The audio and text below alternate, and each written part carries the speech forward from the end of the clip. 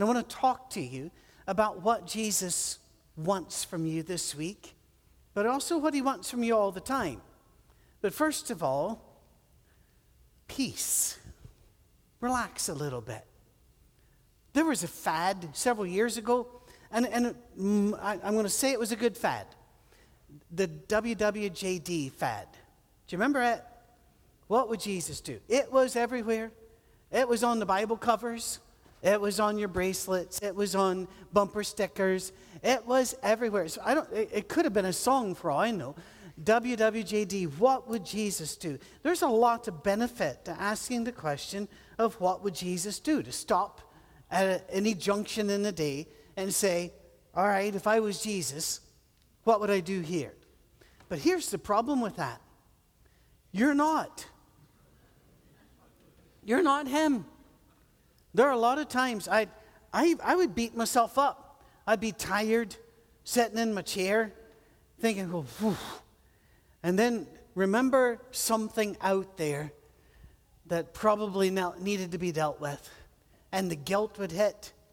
What would Jesus do? Well, Jesus would go see him. But I'm not him. He wired me to need to be in a chair right now and not go. Now, that's not just as an excuse. We are all different people, and we are in different phases of our life. I know of women, for example, who have felt incredibly guilty because they have a college degree and they have talents galore, but they're at home raising little kids and thinking, I'm cleaning up diapers and cleaning up after lunch and trying to get peanut butter off the floor. What would Jesus do? Well, Jesus would do all those things and be proud to do it. But the fact is, you're not Jesus. So I want to ask another question. How can we make Jesus the Alpha and the Omega of what we as individuals do? How can we bring Jesus into our wiring, our lives, who we are? My son's not afraid to jump out of a helicopter, fast rope. They don't just jump out. They have fast rope out of helicopters. He's not afraid to take fire. He's not afraid to climb ahead and call in the mortars. Not afraid of any of that. But if I ask him to read a scripture in church, it's always been, that's not. He loves Jesus. He's in church this morning. He loves Jesus. But he doesn't want to give a talk. Why? That makes him nervous. I don't guilt him into it. I don't say, son, in our family, this is what we do. No. I don't do that. First of all, he's big and a bit scary. So I don't push. I don't push at all. But the second is, he's not me. I'm not him. My question then is, how do we bring Jesus to be the first and the last? What would Jesus have me as an individual do? Sometimes he would have you rest. Psalm, by the way, I'll get to notes eventually. I have to leave, so I'm going to get to the notes eventually. The 23rd Psalm, he makes me lie down. Sometimes God knocks you down because you need to be down for a while. Rest. I've got this, God's saying. I was doing all right before you're born. I'll do okay if you sit and watch the game. I'll do okay if you take a Sabbath off and do something else. What would Jesus have me do? Let's look at Revelation. We're at the first and last, chapter 1 and chapter 22. I am the Alpha and the Omega, says the Lord God, who is and who was and who is to come, the Almighty. I am the Alpha and the Omega, the first and the last, the beginning and the end. And he bookmarks Revelation with this. Remember, Revelation's all about this is who God is. Worship God. He is the King of Kings. He is the Lord of Lords. He is indispensable. Everybody else is replaceable. Everybody is, but not him. Now, when I say you're replaceable, that's not an insult. That should give you peace. You don't have to do it all today. You don't have to do it. You don't have to do most of it today. God's got this. He's the Alpha and the Omega. Now, when we say Alpha, especially in our society, there are some words about being the alpha male, and sometimes that means somebody who's strutting and muscular and powerful and perhaps sexually dominant and the like. Get that out of your head. That's not what Jesus is saying. He says, I'm the beginning and I'm the end. I'm the first and I'm the last. I'm the bookend of all of life. Life is about Jesus. He started it. He's the one who can give it. And as he said, he's the one who can take it away. Do not fear those that can kill the body. Fear the one that can kill the body and the soul, he said, speaking of himself. Jesus is the common thread in all of history, beginning and end of all things. Begin to look for patterns, would you please? Patterns of Jesus woven through your life. I want to talk for a second to the despairing among us. And we have despairing among us. Here's the thing. All of us have been the despairing at some time. We take turns. Good news, we don't all despair at the same time, so there's always somebody there to pick you up if you'll let them. But the despairing among you that don't see Jesus right now, don't feel guilty. I get that. What I will tell you is that he sees you.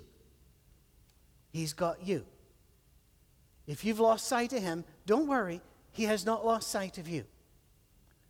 Keep looking for the patterns. One of the things that people will do, they'll say, oh, I journaled today, and I did my prayer journal. And you can even buy expensive books with no words in them. Remember the first time I saw these? Leather-bound, bookmarked, and the like. And I was going, oh, that looks very important, whatever that book is. And I pulled it off, and I'm going, what is this? Great Thoughts of Patrick Mead? I mean, there's nothing in here. That concerned me. And then people said, oh, that's how, that's your religious journal. I had to ask, what's that? Well, that's where you write down your thoughts to God. I said, well, I just tell him, and it's cheaper. I didn't get the grasp. And other people said, oh, it's your prayer journal. I didn't get that either. I've always been a bit slow on the spiritual curve, because there have been people out there that have been so many miles ahead of me on the spiritual curve. I didn't get what they were doing. I was behind. I still don't prayer journal. But I did something for a couple of years once because I needed to. I created what I called my evidence book. When I saw Jesus, when I saw God at work, I wrote it down. Why? Because there were days, months, series of months where I didn't see him. So I would go back and read where I'd seen him before to remember, oh yeah, he's there. I've just lost sight right now. I'll get that sight again. Look for the patterns. And once you do, then seeing the past, the present, the future, all of it begins to make a bit more sense. Think of how God is woven into our lives. We ask for prayers for the pregnant or prayers to get pregnant. We give thanks when our children are born. I'll never forget the birth of well, it's ours. It's handy how that works out. Our first child. We were in Scotland, and the wee Scottish nurses were saying, oh, Patrick, you have to be in there. It's the most beautiful thing in the world. They lied to their teeth. It was horrible. There was sweating and cursing and screaming, and Cammie was doing some of that too. But it was...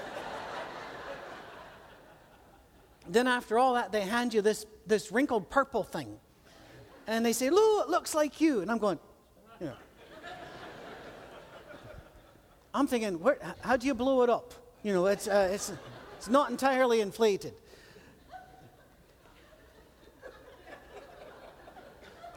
It's a good thing I'm a shrink, because my kids need one.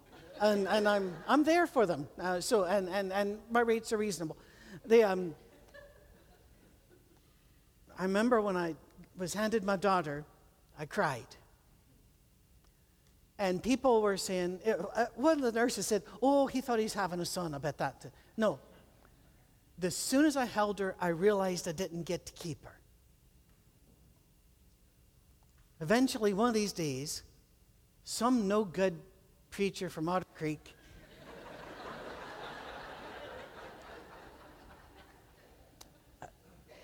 But we pray, don't we? We thank God. When my son was born, I went into the wee chapel of the hospital there, and I tried to pray, and I couldn't pray. All I could say was, thank you. And I said, I don't know how many times I said that, but that's all I had. I couldn't do anymore. We pray.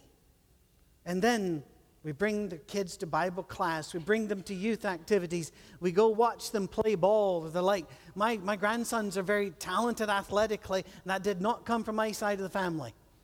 So I just stand there and watch them. And whenever everybody else says, oh, that was good, I'll say, well, then that was good then. I don't know what's happening. But then we walk them down the aisle. Then we send them off to school. But all of this happens. Jesus is there again at the marriage. Who do we talk about at the marriage? We bring God into it, don't we? All the way till various sicknesses come. We ask people like Albert to come and pray for us. And then, in fact, when we're very sick, we demand that a representative of Jesus shows up. We want the clergy. We want the shepherds. We want somebody there. And then when death comes, Jesus is there. But Jesus is not some favorite uncle that just shows up at certain times in your life. He's always there if we'll look for him. We'll see him. Now, in the evidence book, this went. Some of you are going to think this is quite silly. Fine. I was having a particularly difficult series of weeks. And I had lost sight of God. And I was angry at God. And I told him, because when you're angry at God, you may as well tell him, because he knows stuff. So you may as well open up the conversation. But I hadn't gotten much back. And I was just angry with God. And it was one of those days where I could have thrown the world's biggest pity party. Driving along, my air conditioner wasn't working. I was in America. That's not a good thing. So I rolled down my window. Yes, rolled down. Yes, I'm that old. I manually put the window down. And construction on the only road to get to work. Everything, the world was against me. This is all personal. All personal. It's all about me. See, that was the mistake I was making. I noticed some movement off to the side. And there were a few sparrows. And I didn't want to look for some reason, but I looked, and the sparrows were dancing. Now, I know sparrows hop. There's one hopping. They were all looking at me, for one. And it was almost like chorus line. And I looked away thinking, no, I'm not going to notice this. This is medication time. I'm not looking. I looked, and they stopped. I looked back, they started dancing again.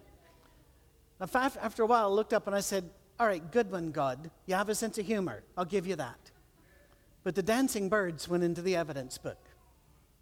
Another time, hard time in my life. There have been a lot of hard times in my life. Most of them self-inflicted, by the way. Most of them self-inflicted. I was depressed and not sure what happens next with my life. Traveling through Colorado, I went into a campground where nobody goes because there's nothing there. Buffalo Creek, Colorado. Just me and a 12-string guitar in a 2-man tent where there were 3 of us trying to stay in it. And by the way, 2 men was optimistic. We found that out after we bought the tent. I'm sitting there not sure what I'm doing with my life. And somebody else who didn't want to go camping was forced by her family to go camping, and that's where I met Cammie. God's at work. But you have to look. He's not going to force himself on you. In dark times, he's there. Surgeries, pain, hurt, he's there. He went first. And he went through it all. Well, let me explain what I mean by that. Today is Wear Pink Sunday, and so a lot of us are doing that, and it's for awareness for breast cancer. And by the way, some of our ladies who have had breast cancer decided not to come today because looking at all the pink reminds them of their pain. I get that too. God gets that too. That's fine. I don't normally wear pink unless there's a laundry accident. And then I have worn pink. But I wear it today. And talking to somebody like this, I remember talking to one lady, and she said, "You'll never understand what I've gone through." I said, "I want you to stop with that for a minute. I want you to think about this. What I want you to do is list all of the emotions, everything you felt as you, and this wasn't cancer, this was another event. Everything you went through. And it was isolation, pain, being trapped, no one understands me, confusion." After she listed all of those, I said, "I've gone through all of that. But I went through that stuff not having an event like you did. My events were elsewhere, but we have all gone through these things. Are you aware of that? When people look at you and say, you didn't go to Vietnam, so you'll never understand. Well, I won't understand Vietnam, but I do understand terror, isolation, confusion, sense of abandonment. I got all that. We are all in there together. And so, yeah, Jesus was never pregnant. But Jesus knows what it feels like to be pregnant. Jesus knows what it feels like to lose. Aren't you aware of that? Most of the people Jesus loves don't love him back. He knows what that's like. He has gone through what we go through. He is the designer who understands our system better than we understand our system. Experiences are unique. Feelings are not. They are universal. After a while, we realize what Colossians chapter 1 means. Let's go there. Colossians chapter 1. The Son is the image of the invisible God. That is such great news.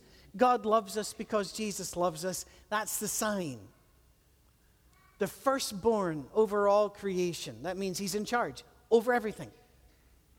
For in him all things were created. Alpha. Things in heaven and on earth, visible, invisible, thrones, powers, rulers, authorities. Those are spiritual beings.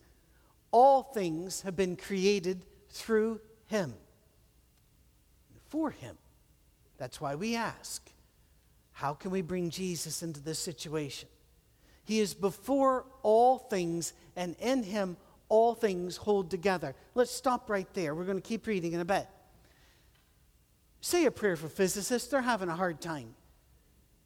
And I love physics. Please do not take this as ribbing the physicist. No, I get where they got to and now why they're in the trouble that they are. And I'm as confused as they are about a couple things. For the longest time, we thought about 95% of all matter in the universe was dark matter, and we couldn't find it. And that's kind of hard when you've misplaced 95% of the universe. Just in the last few months, we've been looking at each other going, maybe we got this all wrong.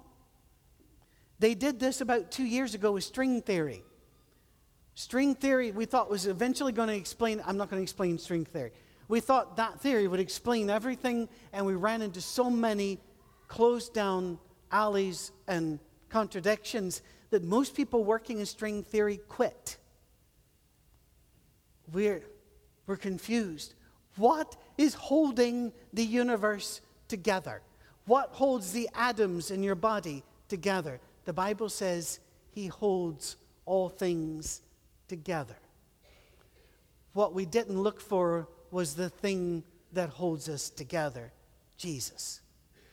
He is the head of the body, the church. He is the beginning, the firstborn from among the dead, so that in everything he might have the supremacy. That's what I want to talk about the rest of the lesson.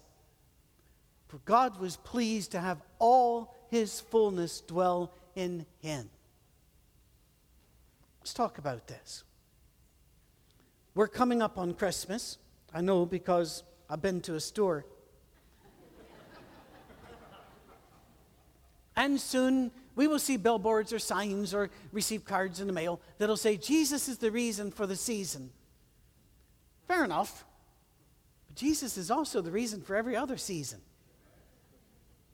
Jesus is the reason for everything. He is the designer of the seasons of life. This gives Jesus the right to speak to each of us about what we should do and what we should not do. We as an individual created in the image of God, but unlike every other individual in the room. So my calling won't be your calling. Can I talk to you about that for a minute, church? This has not yet become a problem that I've seen at this church, but it often becomes a problem at a church. Let's say that my entire passion was missionary work to Scotland. And that's all I could think about. And I'm trying to get you riled up, and I want the church to give to Scotland, and I want us to raise our children to be ministers and missionaries to Scotland. And you want to work at Gentry Farms for missions for Guatemala and Honduras and like, or you want to work with One Generation to work, you're concerned about hunger in our community. Or another one of you is thinking, we need new literature for our Bible classes. And we've all got these different dreams. The problem is when one person says, my dream trumps yours. Mine's more important than yours. Don't let that happen. Instead say, how can Jesus win? How can Jesus win in this entire body made of different people with different dreams and different drives? He's got to win.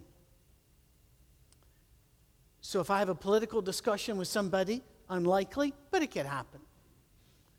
I've got to find a way not for Trump to win, not for Clinton to win, not for Johnson to win or Stein to win, but for Jesus to win this conversation.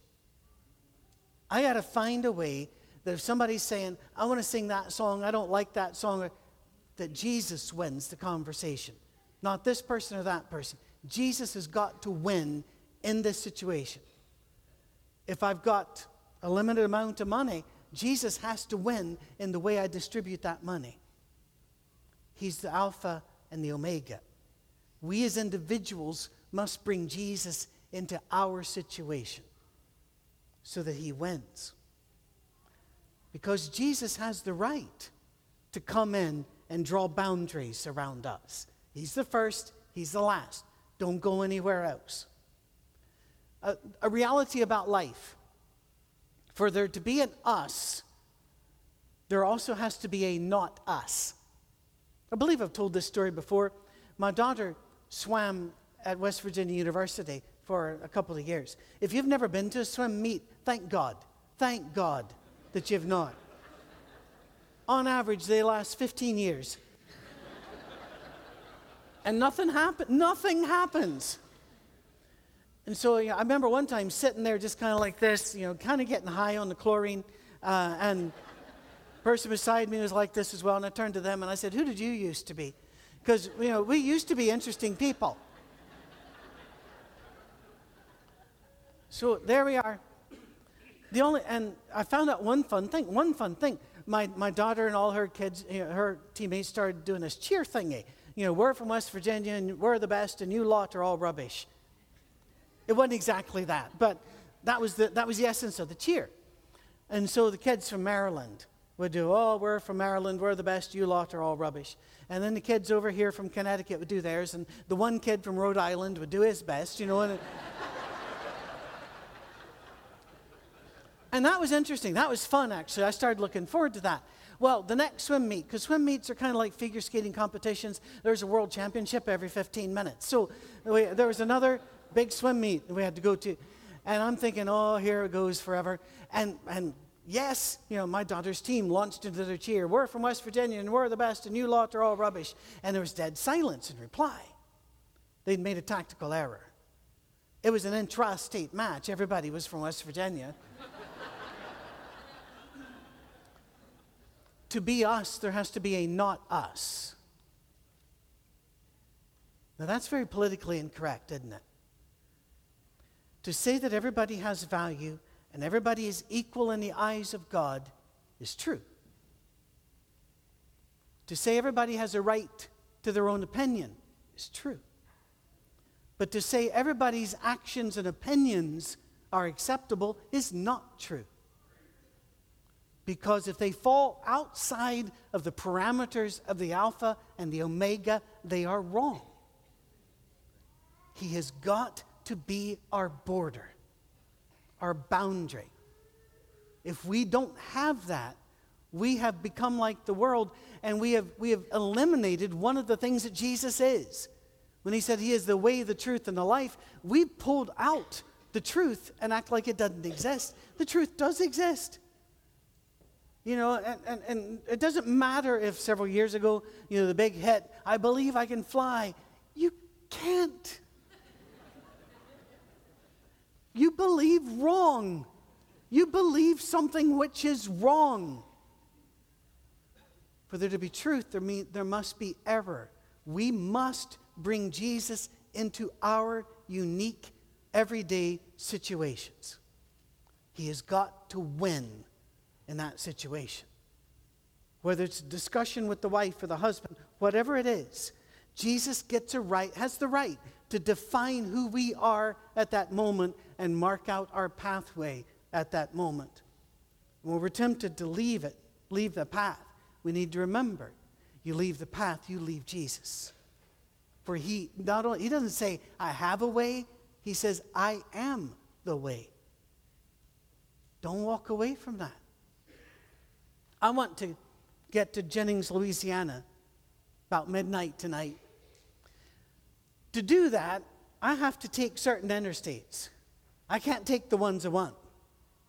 I ran Google Maps on it, and it basically said, good luck. There are approximately 18,000 construction zones between you, and, you know, enjoy. Well, a little search shows other interstates don't have as many construction zones, but they're not going where I need to go. And there are times we can say, I don't want to go where Jesus wants me to go because it's too hard. There's a myth. There's a myth that says all roads lead to Jesus. No, they don't. Only the Jesus road leads to Jesus. Only the pathway to Jesus leads to Jesus. That's just, have you ever thought about that statement, all roads lead to Jesus, is not true about anything else. All diets lead to fitness. Really? All political ideas lead to peace. Really? All roads lead to the bank you need to get to this afternoon. No, they don't. In spirituality, it's also true. You have to take the Jesus road. Everything we do, we have to stop and say, not what would Jesus do? Though that's not a bad question. The question is, what should Patrick do to honor Jesus in this moment? How can Jesus win in this moment? He is the defining mark. His appearance throughout all of the Old Testament indicated he was always first and last. He's the creator, the sustainer, he's the meaning, he's the message. He's the angel of the Lord. Do you remember those two sermons? Don't make me do them again, because I can. I kept the notes. He is the pillar of cloud. He is the pillar of fire. He is the visitor in the desert. He's the God who sees you. A lot of the world doesn't know who they are and where they're going. The reason is they don't have a fixed point. If you don't have a fixed point, you don't know where you are. Some places in the United States, if you were to say, how far is it from here to there, they will tell you in miles. Other places will tell you in minutes. You notice that? Both of them are measuring sticks. But what if you say, how far is it to get from here to there? But then they say, well, where are you going to start from? And you don't have a starting point. You don't have an answer. Jesus is our starting point and our end point. We have to start with, what does Jesus want? Let's make Jesus win. We got to end with, did Jesus win this exchange? Did he win this decision? He is our boundary line. He is our sacred story whose truth is lived out by the way we decide to live our lives. It is our whole duty to conform ourselves to the will of God. Not to be self-realized. You can stand out on the beach all you want to and scream, I gotta be me. You know, in one sense, yes, you have to be you because you're not allowed to be anybody else. Everybody else is taken. You're you. But if you're saying, I've got to be me, is I've got to make up my own mind and do my own thing, what you're saying is, I've got to be my own God. And that's not very impressive. Because you're just a little speck standing on sand, screaming out to the maker of the universe that you're in competition with him. I want to tell you something. That's not a good position to be in. Instead, to say, what does God want with me right now, today, right here? Let's look at Colossians 1, 24 and 25. Now I rejoice in what I'm suffering for you. By the way, I'll confess, I have trouble with that. I have trouble rejoicing in suffering. But I've learned a bit through suffering. And I fill up in my flesh what is still lacking in regard to Christ's afflictions. In other words, still trying to figure out how to make Jesus win in all of this. For the sake of his body, which is the church, I have become its servant by the commission of God, the commission God gave to me, to present to you the word of God in its fullness. In other words, the suffering doesn't matter. I've got to fulfill the commission of God. And if fulfilling the commission of God means I suffer, then I suffer. Wow. Several of you have looked at me and said, I don't know how you do this, the speaking and the driving today. My response is, I don't have a choice. I really don't. If I had a choice, I'd be in a laboratory with books, test tubes, and you wouldn't be able to find me. Some guitars too. That's it. I don't have a choice. Because this life is not about me. It's about him. He gets to decide the path. Take a look at chapter 2, verses 2 and 3. My goal is that they, the people he has reached, may be encouraged in heart, united in love. By the way, isn't it great to be a church that's united in love? Wow.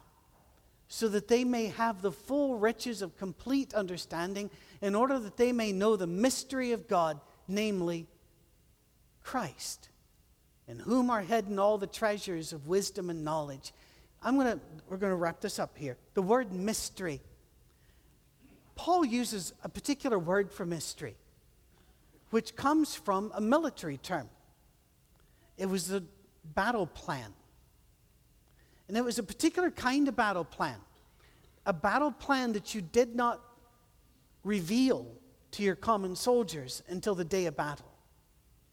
That way, news didn't get out. And so he comes to us and he says, now we have been revealed to us the battle plan. So if you're wondering, young people do this a lot as well. You might be surprised. No matter how old you get, you still ask these questions. Who am I? What should I be doing? What is God's plan for me? What is the battle plan? He says, so that the battle plan of God could be revealed. And it is Christ. So frankly, whether I live or die does not matter that much. It doesn't matter that much what I buy or where I go. Or what matters is, am I doing it for Jesus? And I'm bringing Jesus into the equation. Am I staying in Jesus' path?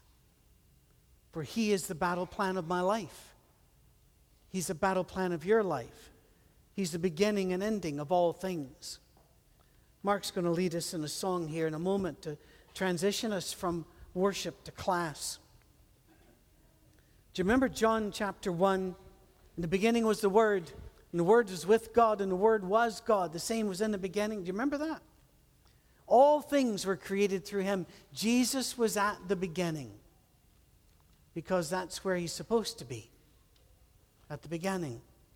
Every decision, every action. And he has moved history along since, showing up in everything from births to funerals to dancing birds beside the road. The angel of the Lord walking with us at every juncture, calling us into a sacred path. Not a safe path, but a sacred path. Don't get distracted by the noise of the world, by the shouting of the world, by the angry of the world. Don't get distracted. Keep in your head, the one who must win here is Jesus. He is the first. He is the last. He is the point of the story. I told myself that again this week. I caught myself thinking something. And I said out loud to myself, Patrick, You are a part of the story, but you are not the point of the story. Jesus is. When I remember that, the kingdom of God advances and God smiles. And don't you want to make God smile?